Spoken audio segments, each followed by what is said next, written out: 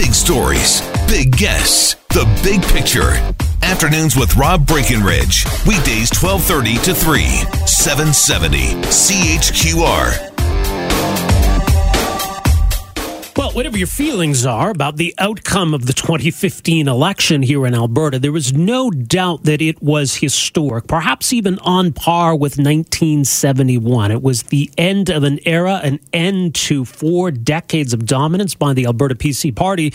And here we are today, 4 years later, that party doesn't even exist. Now, it's entirely possible that this NDP government will end up being a one-term government, but it doesn't change the historic nature of what happened in 2015. So as we gear up for another election campaign, there's a new book out from Mount Royal University looking at how significant that was in the ensuing 4 years. It's called Orange Chinook.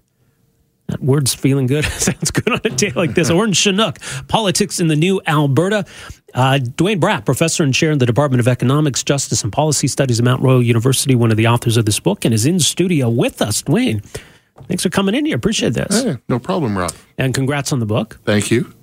So the impetus then, is it to tap into how and why this happened, to help people understand what was so historic about it? There's multiple reasons, and really the origins of this start in about the spring of 2016, so about a year after the election.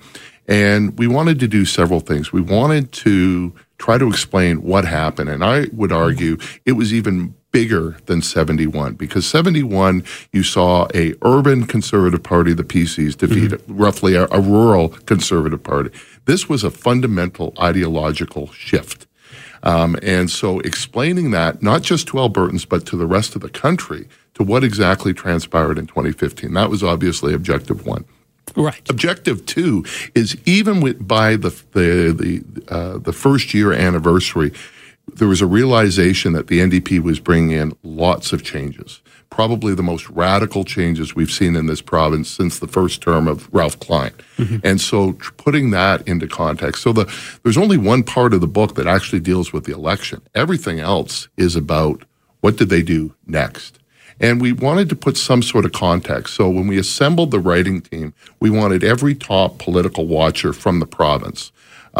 We wanted political scientists, we wanted economists, there's some journalists in there, there's some communications people, and we brought one guy in from outside of the province, Graham White, who's professor emeritus at the University of Toronto, Mississauga, and he writes a chapter comparing the Bob Rae government and the Rachel Notley government. A lot of similarities in how they emerged. They arrived just as a major recession is hitting each province. It was an unexpected victory with an inexperienced group who'd never been in power before. The difference was Notley had the Bob Rae experience. So she knew some of the pitfalls not to do, and so she made some of her own pitfalls. And then the final chapter, written by David Stewart and Anthony Sayers at the University of Calgary, looks at the formation of the United Conservative Party in this time period and kind of sets up the stage for the 2019 election. Right. And again, I mean, look, we'll see how that election plays out, but I mean, it speaks to how much politics has changed, right? The fact that absolutely. We've got this whole new party. Yeah, it wasn't just that the NDP won. And in fact, the 2015 election, in a sense, ties in sort of the history of Alberta, where we elect dynasties. And then we suddenly throw that dynasty out and replace it with a party who'd never been in power before. The NDP, going into the 2015 election, had 4 MLAs. They had never even come close to winning an election. And all of a sudden, we threw out this major dynasty who'd been in power for 44 years and replaced it with someone brand new. How much of it, though, is due to Rachel Notley? I really don't think that if, David Eggen had won the leadership in 2014, that we'd be sitting here today talking about an NDP government, would we? It's really about Rachel Notley, and there's multiple chapters that focus on her. So there's a chapter on the polling of the 2015 election by Janet Brown and John Santos, and they clearly show that the shift occurs the day after the debate. Most debates don't matter. That one did. And it wasn't just Rachel Notley's performance. It was also the fact that Jim Prentice, by focusing on her, told the audience, if you don't like the PCs, this is the alternative. It's not Brian Jean. The alternative is Rachel Notley. There's several chapters that really emphasize her brand, her role, her fingerprints are all over this book. Well, and I mean, we're seeing that already in the lead up to the election, where it's it's Team Notley, not Team NDP. Right. Oh, exactly. And you talk about some of the problems that the Alberta NDP and Notley has with the federal NDP. Yeah. And they've gotten a lot worse, but they were in place in 2015. Thomas Mulcair wasn't particularly popular in this province. She made sure that he never showed up during the election campaign. Jagmeet Singh has made it even worse. Oh, no kidding. And so it really is about Rachel Notley. And it also shows just how unexpected the victory was. Melanie Thomas writes the chapter about why we chose the NDP. In the pre-planning for the campaign, when the NDP was strategizing, they had high hopes for the election. They thought they could win 8 seats, maybe 10 at the most. Yeah. And they formed government. They focused on getting Shannon Phillips elected in Lethbridge, and they did that. And they focused on Joe Ceci in Calgary. They didn't focus on anyone else in Calgary. They thought, he's going to be our star candidate. Maybe we can win a seat in Calgary. And they won a dozen. And there were a number of reasons for why that occurred. My chapter is why the PCs lost 2015. And there's some of it was about Prentice's campaign. The two big things was the floor crossing, the Wild Rose floor crossing, which was seen as greatly damaging to democracy, and then the early election call. Mm-hmm. And I interviewed candidates from the PCs, both winning and losing candidates and staffers, and that's all they heard was, you destroyed democracy, and then you kicked them while they were down. And it did seem, as you look back at that campaign, I remember early on thinking that, Brian Jean could end up being the next premier. Yeah. And I think part of the narrative from that election is that it kind of went south for him. That maybe they didn't run a great campaign, or maybe he had his own issues. Do you think they let it slip away? I don't know if they could have pulled this off, because the contrast of Notley and Prentice was so striking. Mm-hmm. I'm not sure you had the same contrast between Brian Jean and Jim Prentice. And the Jean people and the Wild Rose people had very different goals going in. I mean, they had just been decimated with this floor crossing. They just had a leadership race. Brian Jean had just become leader. People in Alberta didn't know who Brian Jean was outside of Fort McMurray. People knew who Rachel Notley was. And part of that was the legacy of her father. She had been elected politician for a while. Brian Jean, on debate night, had to introduce himself. Never a good idea. Certainly there was. I mean, I think part of it was there were a lot of people who wanted to vote against the PCs, and so there were protest votes going to Wild Rose, protest votes going to NDP. But, and the whole premise of the UCP was that, look, we have two right-of-center parties. They split the vote. We can't let that happen again. So how much of a factor was that in 2015? The vote splitting was part of that. But at the same time, the NDP did get 40% of the vote, right, which is pretty significant. But in some of the number crunching that David Stewart has done, about 8 points of that 40 were by people who'd voted the Wild Rose Party in 2012. This was not an ideological election. People didn't just say, I supported Daniel Smith and Wild Rose in 2012, but I'm going to vote NDP in 2015. It was, we want to throw the bums out. Yeah. And who is the best bet to throw those bums out? And they chose Rachel Notley. Right. And, look, it's entirely plausible that the vast, vast majority of those people aren't going to do that again. But right. The fact that they did in 2015 is pretty significant. Oh, absolutely. And, I talked about the problems with Jim Prentice and the mistakes that he made. He was also taking over a very difficult party. I mean, ever since Klein was pushed out, then they went with Stelmach. Then they had Redford. Then they had Dave Hancock. They were throwing leaders out, over and over again. And at a certain point, people go, we just can't trust you guys. There was just so many scandals. And switching leaders at the last moment worked. And then it worked again. And there's only so many times you can keep going to this well. And so I think it's tough to put the blame solely on Jim Prentice, because if he hadn't come in 2014, they would have been just as bad. Yeah, it could have been. Or imagine if Alison Redford had somehow managed to survive, right? Yeah. Yeah. All right. Well, Dwayne, let's take a break here. We'll come back and we'll talk more about, the NDP approach to governing, trying to find that balance between being cautious and ambitious, pragmatic and ideological.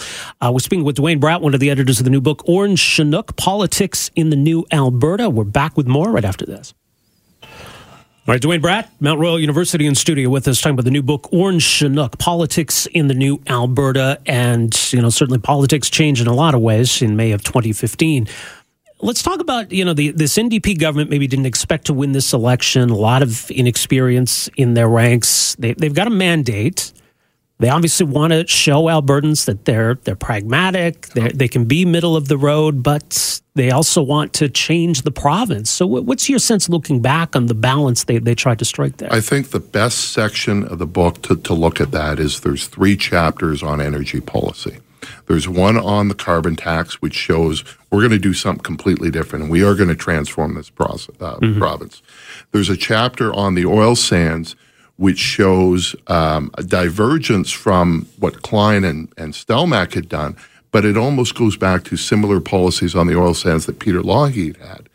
And then the 3rd chapter on pipelines that Deborah Yedlin, the former business columnist of the Calgary Herald, wrote. Yeah. And I go by the title. It's called Rachel Notley, the Accidental Pipeline Advocate.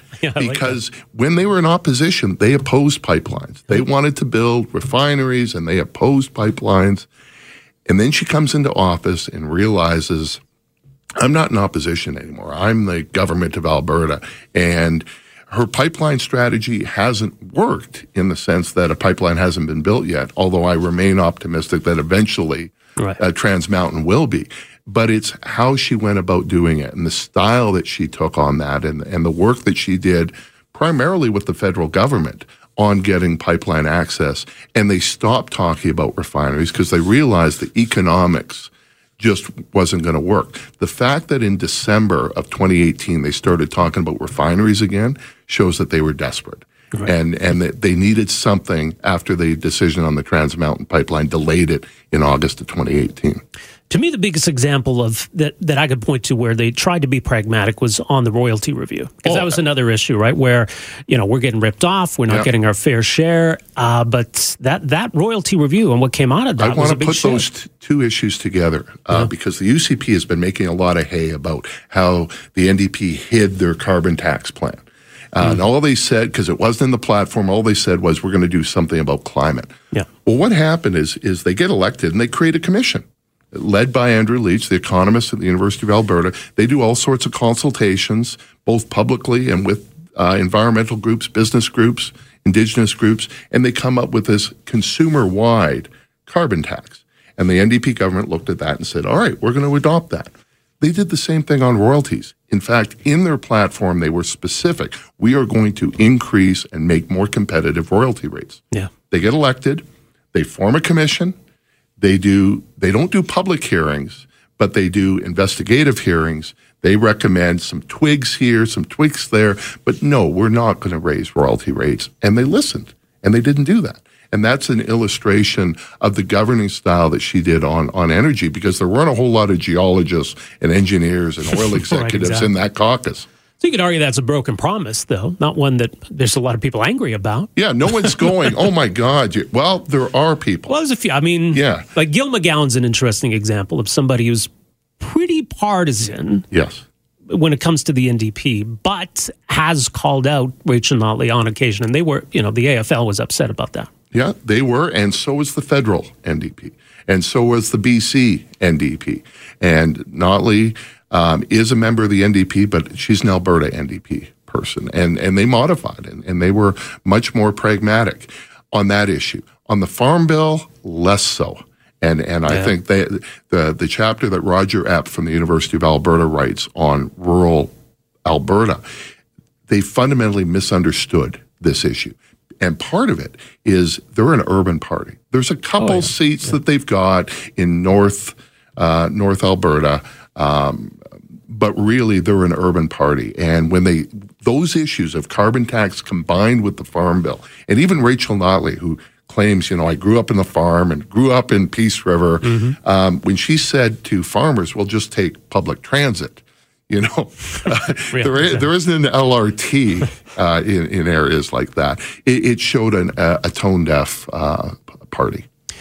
Yeah, I think so. I think a lot of people would agree too. You got the sense that, looking back, that they wanted to do a lot of this in the first couple of years. Yep. Let's be ambitious for the first 2 years and, hope that we can move on from some of that and that the economy recovers. That, the second 2 years were supposed to be a little calmer, right?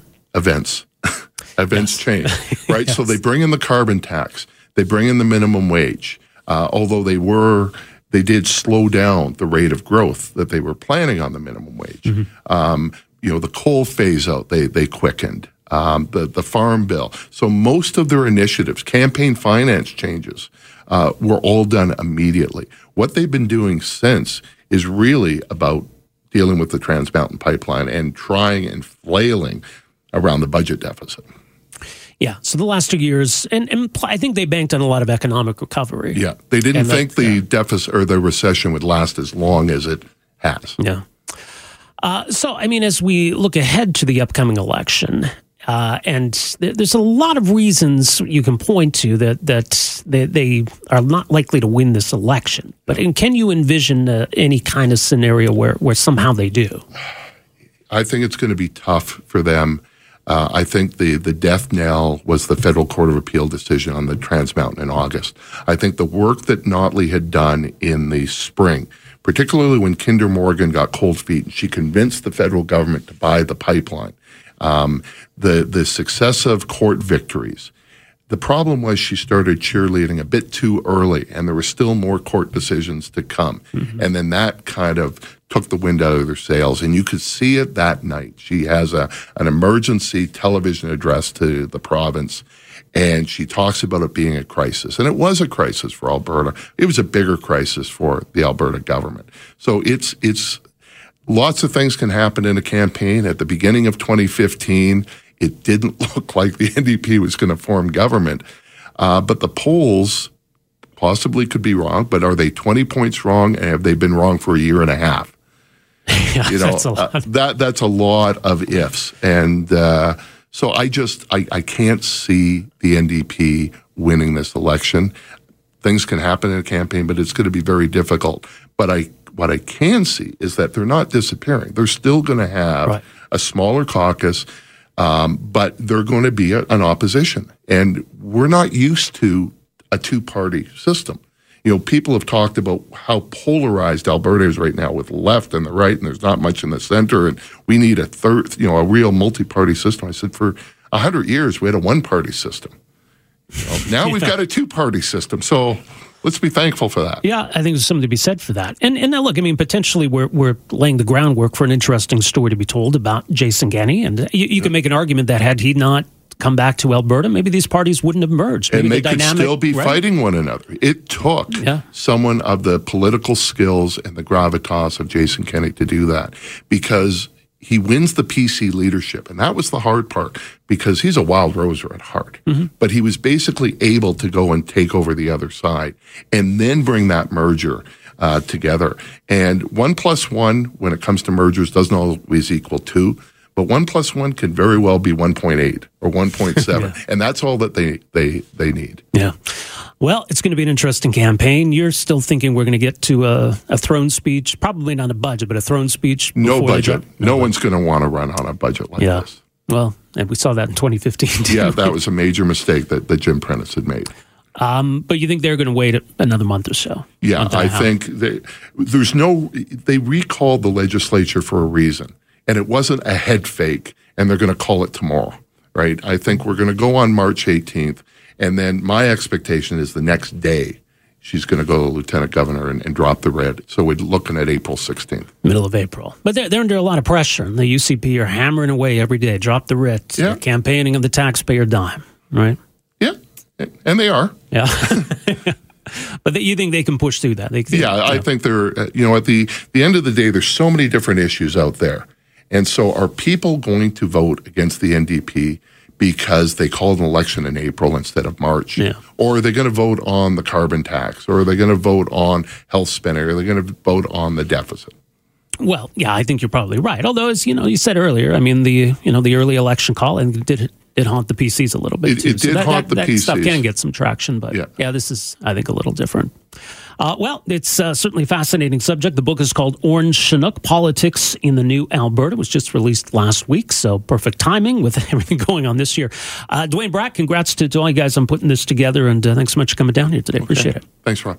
Afternoons with Rob Breckenridge, starting at 12:30 on News Talk 770 Calgary.